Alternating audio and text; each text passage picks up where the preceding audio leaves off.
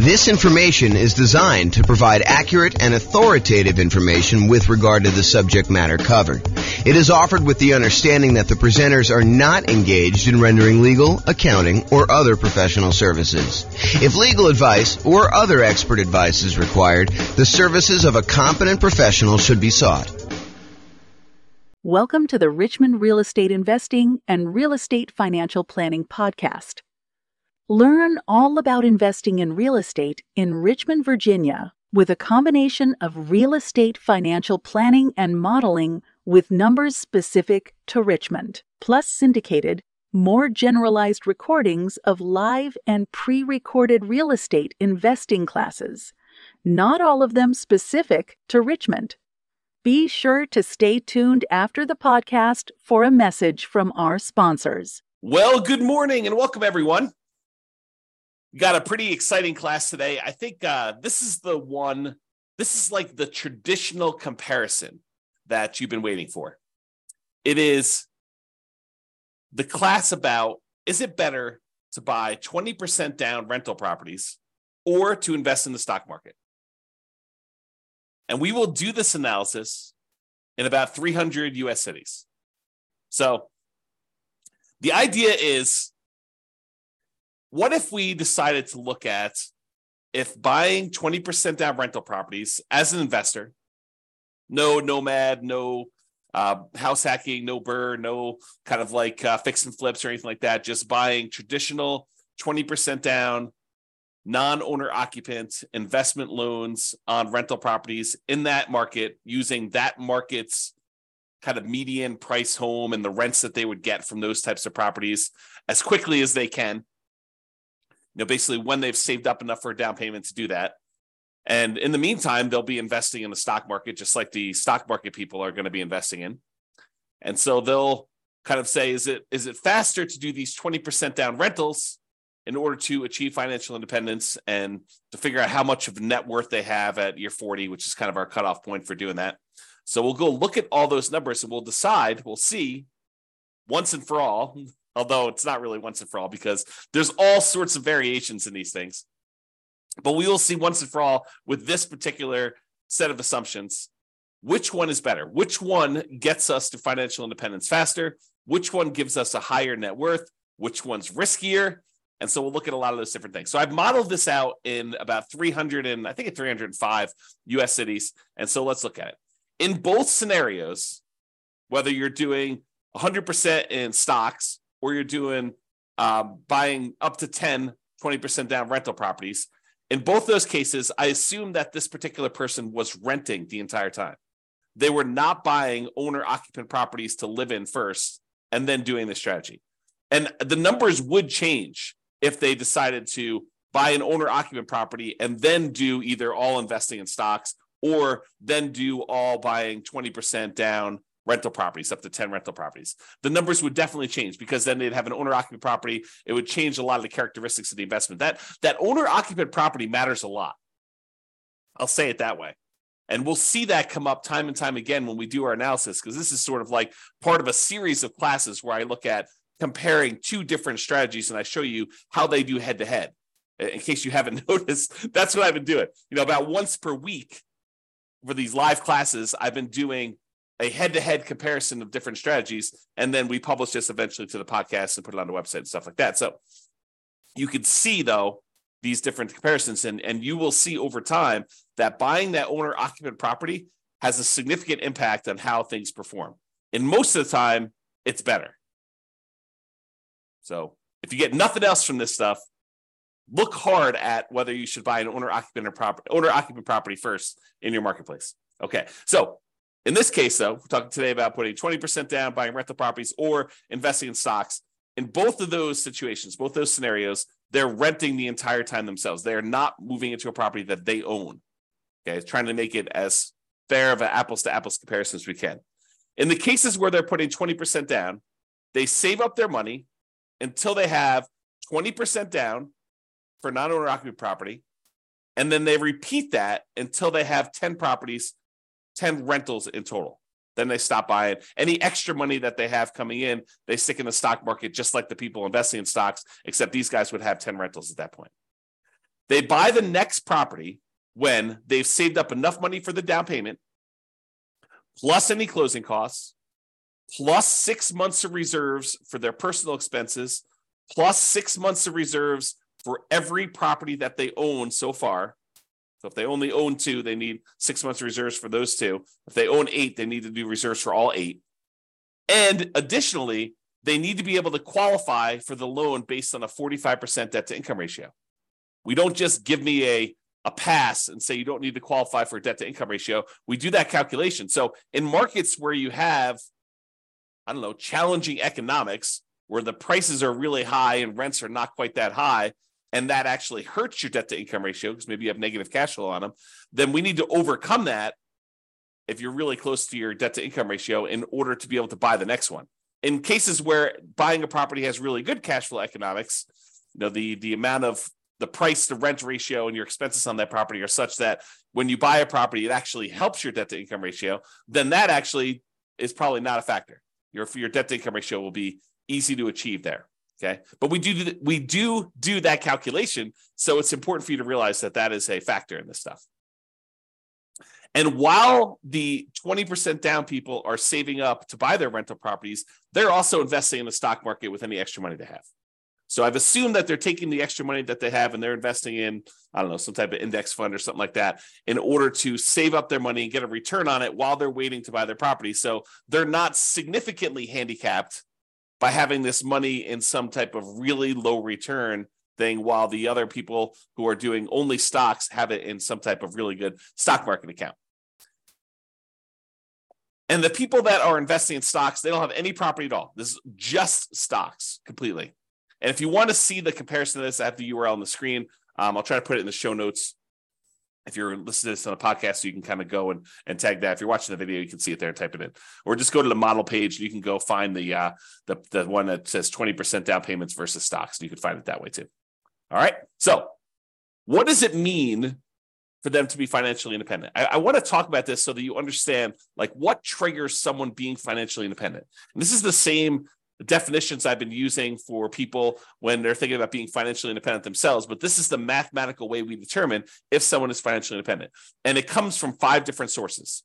I'll cover the 3 easy ones first. There are 3 sources that are super easy. It's all the passive income. So passive income from any Social Security, which we're not modeling in this case. Passive income from any annuities that they buy. You can buy an annuity. It's an insurance product. You basically pay a fee or pay a series of fees in if you're paying monthly or yearly or whatever it is. And then the insurance company will pay out a certain dollar amount each, whatever it is, month or year, to you as part of the annuity. So you could buy annuities. You could have Social Security, or if you have a pension, those count. Those are the 3 that we're really not talking about today, but those are 3 that would contribute to someone being financially independent. The 2 we're primarily focused on today is, number 1, net positive cash flow from rental properties, and number 2, any invested assets that they have, like assets they have invested in the stock market, as an example, times the safe withdrawal rate. And that gives you, if that number exceeds your expenses, then that means you're financially independent. So either the net positive cash flow you have coming in from your rentals exceeds your expenses, or your invested assets times your safe withdrawal rate exceeds your expenses, or some combination of those 2 exceeds your expenses, then you're considered financially independent. So let's say your expenses, I'll say this too, the expenses in each city vary.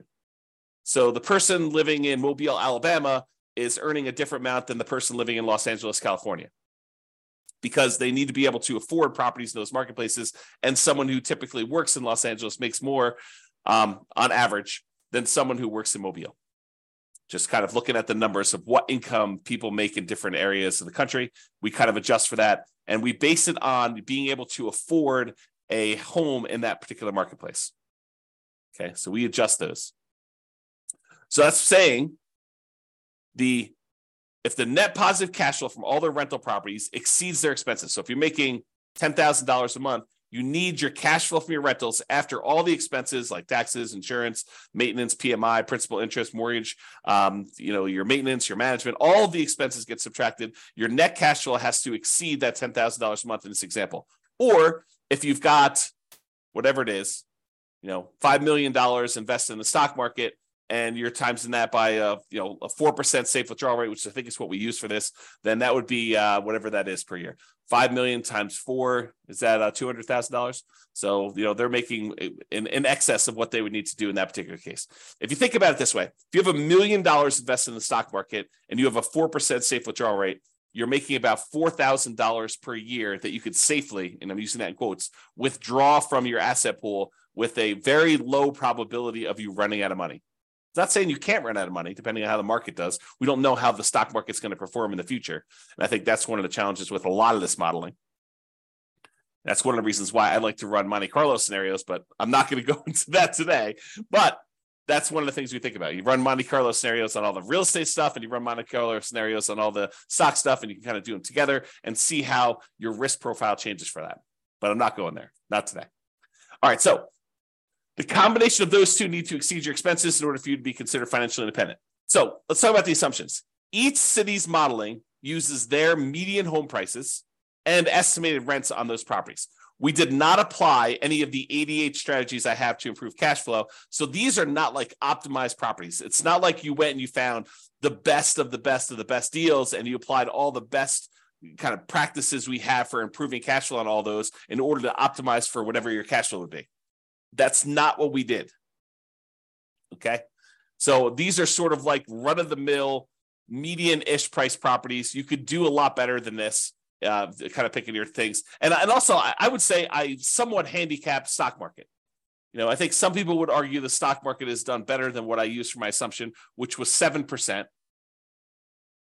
I use 7% per year in the stock market. Some people are like, well, James, that's really low. I mean, the stock market's obviously returned whatever you believe it to be. And I'll say, I think this is a defensible position, depending on what you're investing in the stock market. But, if you invest in other things, maybe you do better than this, maybe you do a lot worse. And that's why you could change these assumptions and see how it affects things too. Okay. So each city's modeling uses their median home prices and the estimated rents in those properties. We did not apply any of the 88 strategies to improve cash flow. Just talked about that. The job income, as I mentioned before, it does vary based on what city you're in so that you can afford a property in that marketplace. We didn't want you to be in a marketplace where you make so little that you can't afford a property in that marketplace. But then at the same time, in order to become financially independent, you need your kind of like assets to overcome your expenses now. So because your income is higher, you have a higher threshold to be considered financially independent. So even though we give them a little bit in higher income in that particular marketplace, we also penalize them a little bit, saying that they now need to overcome that number in order to be considered financially independent. So to those that are given more is required. Another way of saying that. Okay. We just started off in every one of the cases, whether they're buying stocks or they're buying 20% down rental properties, everyone started with just enough such that they would have had enough for a 5% down owner-occupant property with some closing costs. In other words, everyone starts with 7% of the price of a property in their marketplace. 5% plus a couple of percentage points for some closing costs. And if that number is below $10,000, we set a minimum of $10,000. And this is true even though they are not buying an owner-occupant property. But the reason we set it up this way is we are going to compare this to people that do buy an owner-occupant property. And so I wanted to be close to apples as we could. So they all start with money as if they could go put a down payment down and buy an owner-occupant property, even though in this particular case, they're not. They're 7% of the way toward their 20% down payment in the case where they're buying rentals, and they're 7% of the way in order to take that money and invest in stocks. They're not really going to buy a rental property, but they could if we do another strategy where we compare these. Okay. And then the interest rates, if they were going to buy an owner occupant, they'd be about 6.5. In this case, they're not. And they're going to, if they're buying that 20% down properties, we assume the interest rate's about 7%. So it's pretty close to where we are today, although, and I could change these, but right now we are using 7%.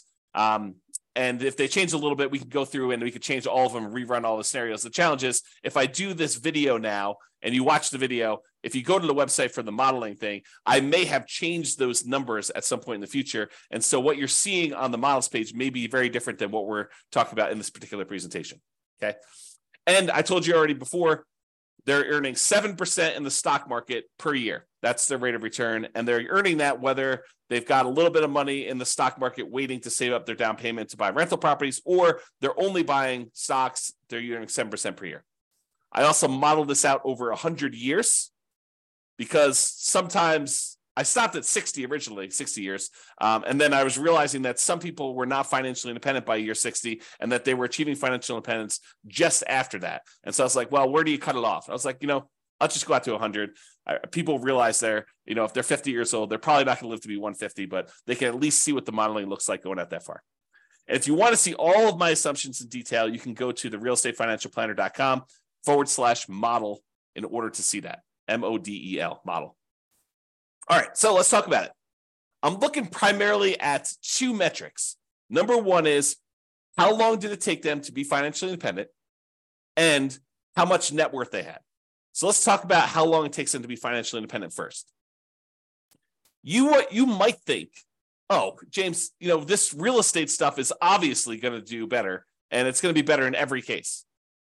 Well, you might be surprised to see that the investing in stocks, not buying real estate at all, is better in 75 out of the 305 cities that we tested in. So about 25% of the time, they achieved financial independence faster if they invested in stocks than if they invested in 20% down rental properties. And you're like, what are you talking about? Is that even possible? Yep. In 229 of the cities, 20% down was faster. They achieved financial independence. They got to the point where the income from their invested assets, whether that's net rent, net cash flow on all their rental properties after all expenses, or the income the money that they have invested in this case, the stock market, times the safe withdrawal rate at 4%, with the sum of those two, whether they're heavily in real estate, they may not even have any stock market stuff or vice versa. But those two actually exceeded their living expenses, the expenses they have in those marketplaces. In 75 cities, it was faster for them to do the stock market. In 229 cities, it was faster for them to put 20% down. And in one city, it didn't matter. It was tied. They achieved financial independence at the exact same month. All right. Now, in the 20% down case, there were 22 cities, 22 out of 305, where they actually did not achieve financial independence by year 100. So over a 100-year period, they never quite got to the point where the cash flow in those properties exceeded their expenses in that city, which is pretty interesting, Now, again, we're not optimizing these properties. You could do better. And in fact, because you're not having to buy them in your city, you could choose a different city to do this in. City that has better economics, as an example. Okay. Or they may have enough net worth in the properties that they bought, where even though the cash flow didn't quite get them to financial independence, they could, in theory, at least sell off some of those properties or all of those properties and convert it to the stock market or convert it to free and clear rental properties and actually have achieved financial independence. We didn't do any of that modeling, although we do that in other scenarios where we go head to head. This is sort of like the basic version. In cases where they invested in stocks only, all of them, all 305 actually achieved financial independence within a 100-year time period. All right. So there were 22 cases where 20% down did not, and there were 305, all of them achieved it when they did stocks. All right. This chart breaks down how many of the cities achieved financial independence at what time. So this is the low time. So, this is like 100 months. This is like 1,200 months over here. The red kind of area is the number of 20% down ones that achieve financial independence there. So, for example, at about the 300-month mark, there were about 20 of the cities that achieved financial independence. And you can see that the 20% down ones are spread out, I wouldn't say exactly evenly, but relatively evenly over time. Kind of like a little bit more in this kind of like 200 to 600 range, a lot fewer the later on you go. There are a couple really early ones where you achieve financial independence very, very early in those cities. However, the stock market one is very different looking. There's a whole bunch, almost 80 cities that achieve financial independence, just after this, whatever this is, 550-month period. And then there's a bunch that kind of achieve it right after that. And then a whole bunch kind of like taper off so you don't have very many at all the later you go. And so you can see the characteristics of when you achieve financial independence look very different depending on whether you're doing 20% down or you're doing stocks only in those different markets. Like when you're likely to be financially independent looks very different. There's a wide range when you put 20% down. There's a kind of like hard left-hand side, lower end boundary for the stock market one, but then it kind of grows, kind of like tapers off pretty rapidly there. And a lot more of them achieve financial independence kind of like in this time period, if you're looking at that. Okay. All right. Now this chart, this shows you how much better, how much faster investing in stocks is or investing in 20% down is for each individual city. So each one of these dots is a particular city. The number here on the left-hand side shows you how many months better or worse it is. So here's 0. On 0, these would be the same. So this is the one where it was exactly the same. But if it's greater here, if it's green, it means that the stock market one was better by that many months. So there are times when investing in stocks was almost, I don't know, what is that? 250 months, 20 years better. So there are times when investing in stocks was 20 years faster than investing in 20% down rentals. However, there were times when investing in rental properties, putting 20% down was 20 years better for these cities. So there's a wide range, a big difference between these. I'll tell you, it looks just eyeballing it that there are times when investing in 20% down is a lot better, way better than it is when you do the invest in stocks. And there are fewer times here where they are better than if you invest in stocks. So you can kind of see the number here. Now, this is also on a scale showing you the price of houses in that marketplace, because I'm often asked, James, so is it like the more expensive houses that where it's better to actually do the stocks, or is it like the cheaper houses, or does it matter? And in this case, I would say it doesn't really matter. There's probably a few more of the ones where 20% down is better, where you have cheaper houses.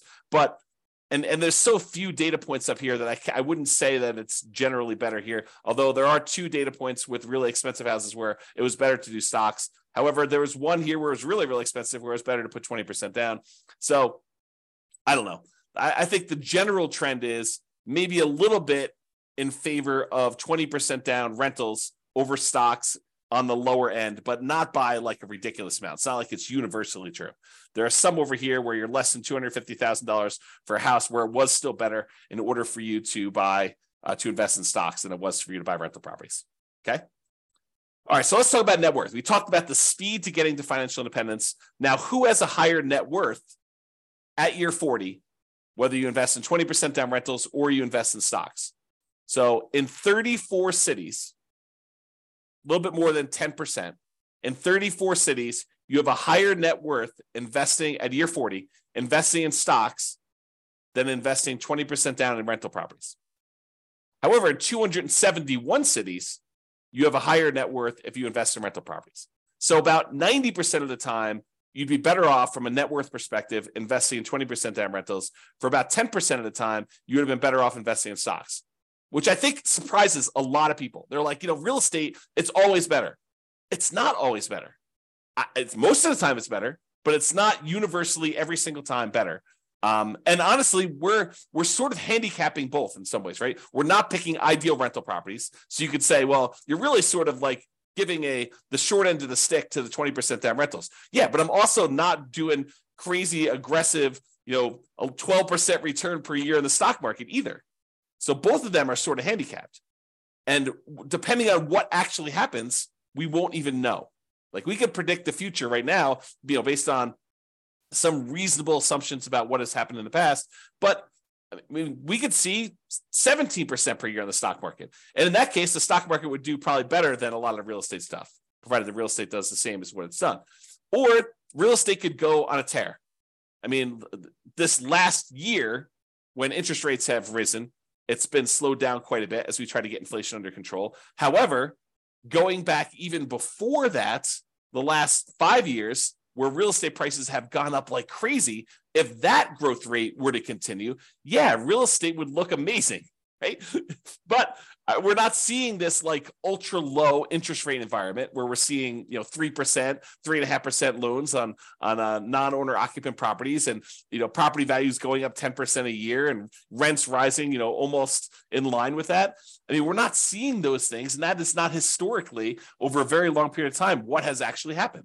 So I don't think we could use those numbers and be kind of like reasonable about stuff, to be fair. So we're using very reasonable long-term numbers. I think we're using 3% per year for appreciation. Got to give you an idea. We're using current interest rates, current rents. Although I'm not an expert in every one of these markets. Maybe you go look at my assumptions for your particular city. And you're like, James, you're off. You're wrong on these numbers. Okay, fine. Reach out to me. Tell me what the right numbers are. We'll rerun them and do it. But it's only going to affect one of the cities. So a lot of these cities I feel pretty confident in. Maybe not every one of them.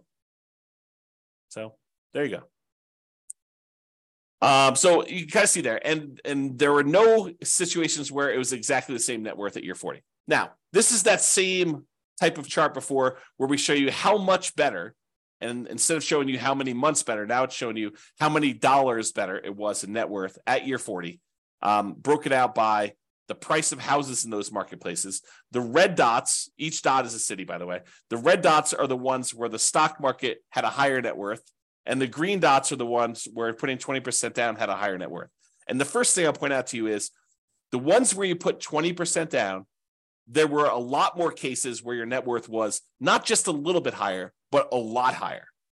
So you had a much higher variance, much higher range of how much better these strategies were. Sometimes putting 20% down was not like $500,000 better. It was like $10 million better. Significantly better. But the red ones, the ones where the stock market was better, those all are relatively small differences better. So, they might be better, but it might have only been better by, $500,000 as an example. And there are not that many of them, as we showed you before. Okay.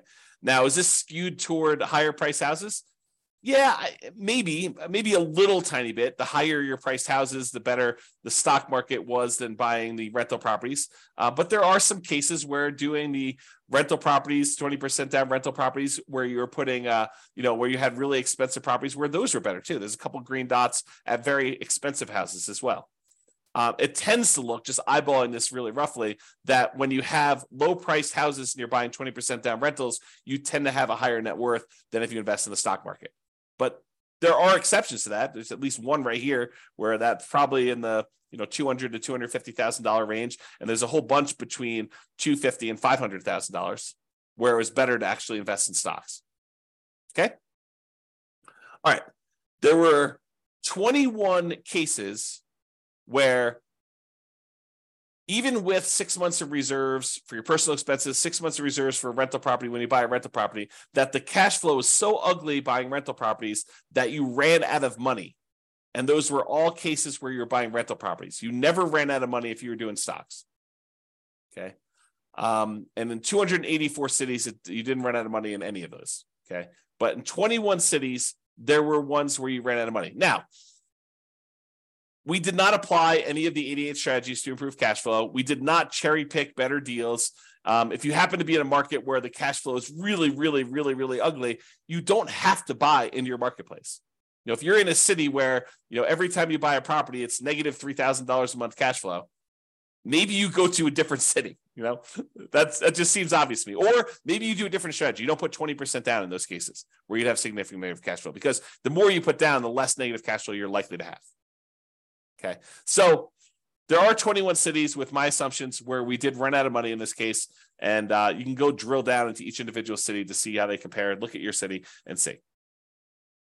And this shows you like the ones where you were likely to run out of money. The red dots are the ones where you ran out of money, and it tends to be you have a much more likelihood of running out of money the higher the price point. So sorry for people in California where you have really expensive properties. Because I bet you, not all of them, but I bet you a lot of them are California. All right, so here's a summary of some things. And we do both average and median here to kind of show you the difference. See, the medians, when you take, like, for example, net worth, we take the highest net worth, we take the lowest net worth, we sort them in order, and then we look at the middlemost number. That's median.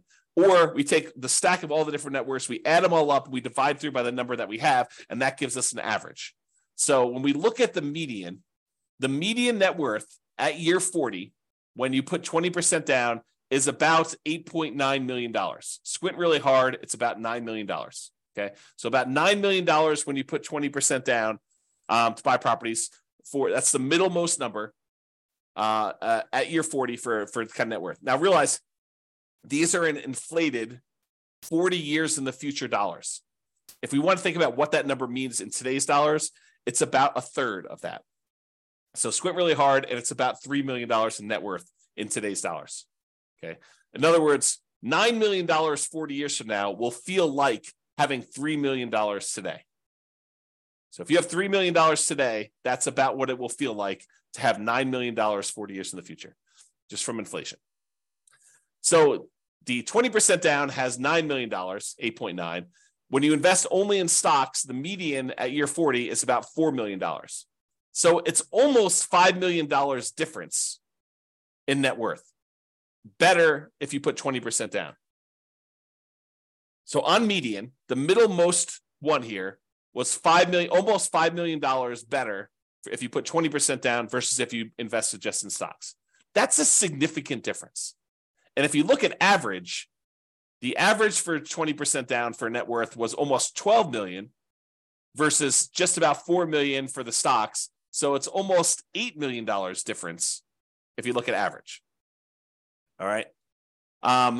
Now, it's really clear that you didn't buy any properties when you invest in stocks. You have about 10 on average when you put 20% down, or on median, 9.8 on average. So there are some cases where you didn't quite get to 10 with the stock market, with the average one when you're looking at that. In terms of how long it takes, the months it takes in order to achieve financial independence, like the minimum target monthly income in retirement achieved, that's what MTMIR, wow, can't even say that, achieved means. When you put 20% down, you achieved your financial independence in about 509 months. When you did stocks, you achieved financial independence in about 659 months. So it's about 12 years faster on median, or about 30% faster for you to invest with 20% down than doing stocks. Now, when you look at averages, it's about 25% faster. And a difference of about, well, let's see what that's probably 11 years. So it's 11 years faster for you to do 20% down on average for doing those. Now, as far as risk goes, what's riskier? Well, there are different types of risk, right? When you invest in stocks, you have all the different stock market risks. You have all the different risks associated with investing in companies, in stocks. That's what stocks are, okay? When you invest in real estate, you have all the different risks associated with real estate. Market conditions, interest rates, things like that, rents, things like that, okay? Now, those are different types of risks just generally. And I'm not going to try to compare those risks head to head, but there are measurable risks. Like how risky are you in the terms of debt to income ratio? Well, when you're doing kind of like your debt to income ratio for investing in the 20% down rentals, your debt to income ratio is higher. It's more risky for you to invest in the 20% down than to invest in stocks.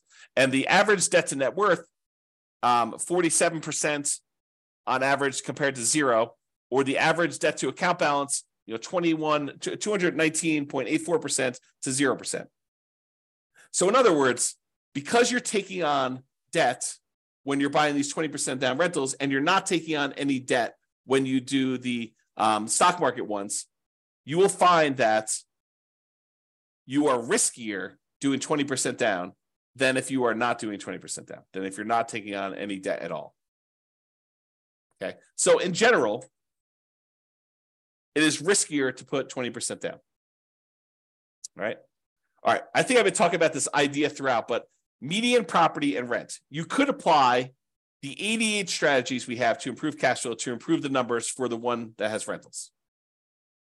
we're basically using the median price properties and what rent might be on those properties in each market.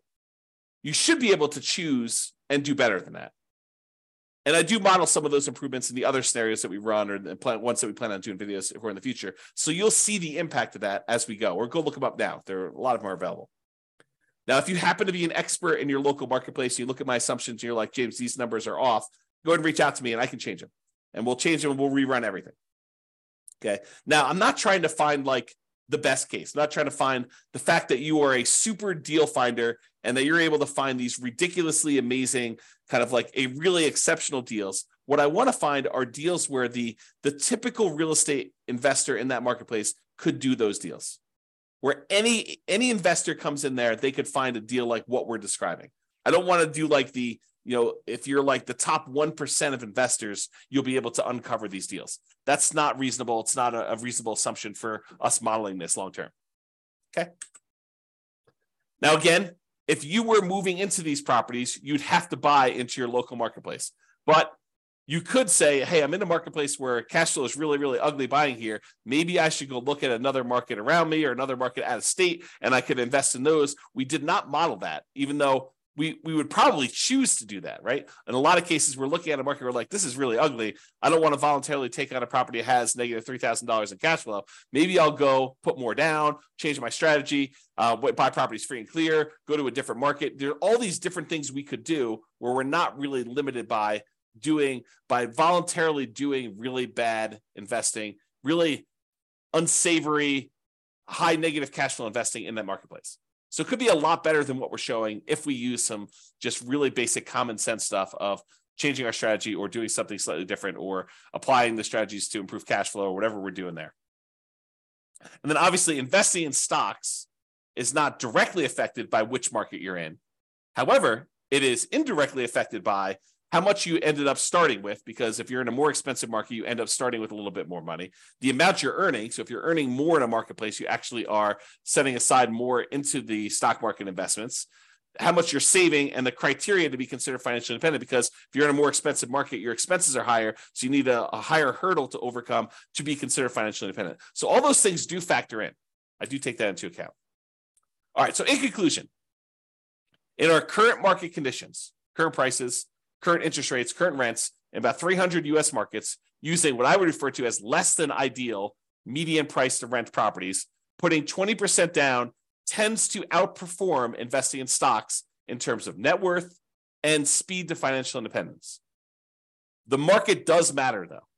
In some markets, investing in stocks is faster, more profitable, and arguably better. Generally, investing in real estate tends to be riskier whenever you measure risk with debt, especially. It's best if you look closer at your specific market and apply as many of the 88 cash flow improving strategies as practically possible to improve on your own personal implementation. And you can do that. Just go to realestatefinancialplanner.com/model, MODEL, and you can see your city and go drill down into we probably have a couple dozen up right now. I'm planning on adding till we get to about 100.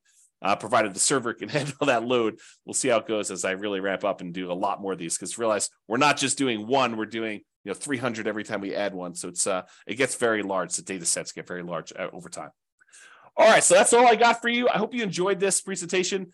This has been James Orr. Have a great day. Bye-bye for now. With home prices up, mortgage interest rates up, and rents up, but not quite enough to counteract the higher prices and interest rates. Cash flow on rental properties in Richmond is harder than ever. Book a call with the Real Estate Financial Planner to apply our proprietary 88 strategies to improve cash flow on your rentals. See the show notes for a link to schedule your call and improve your cash flow today. If you're a real estate agent, lender, or professional in Richmond that wants to help our real estate investor listeners, consider reaching out to learn about collaboration opportunities with this podcast. We'd love to add more value to our listeners by having you assist our investors buy, sell, and finance their real estate investments. See the show notes to schedule a call to discuss collaboration opportunities.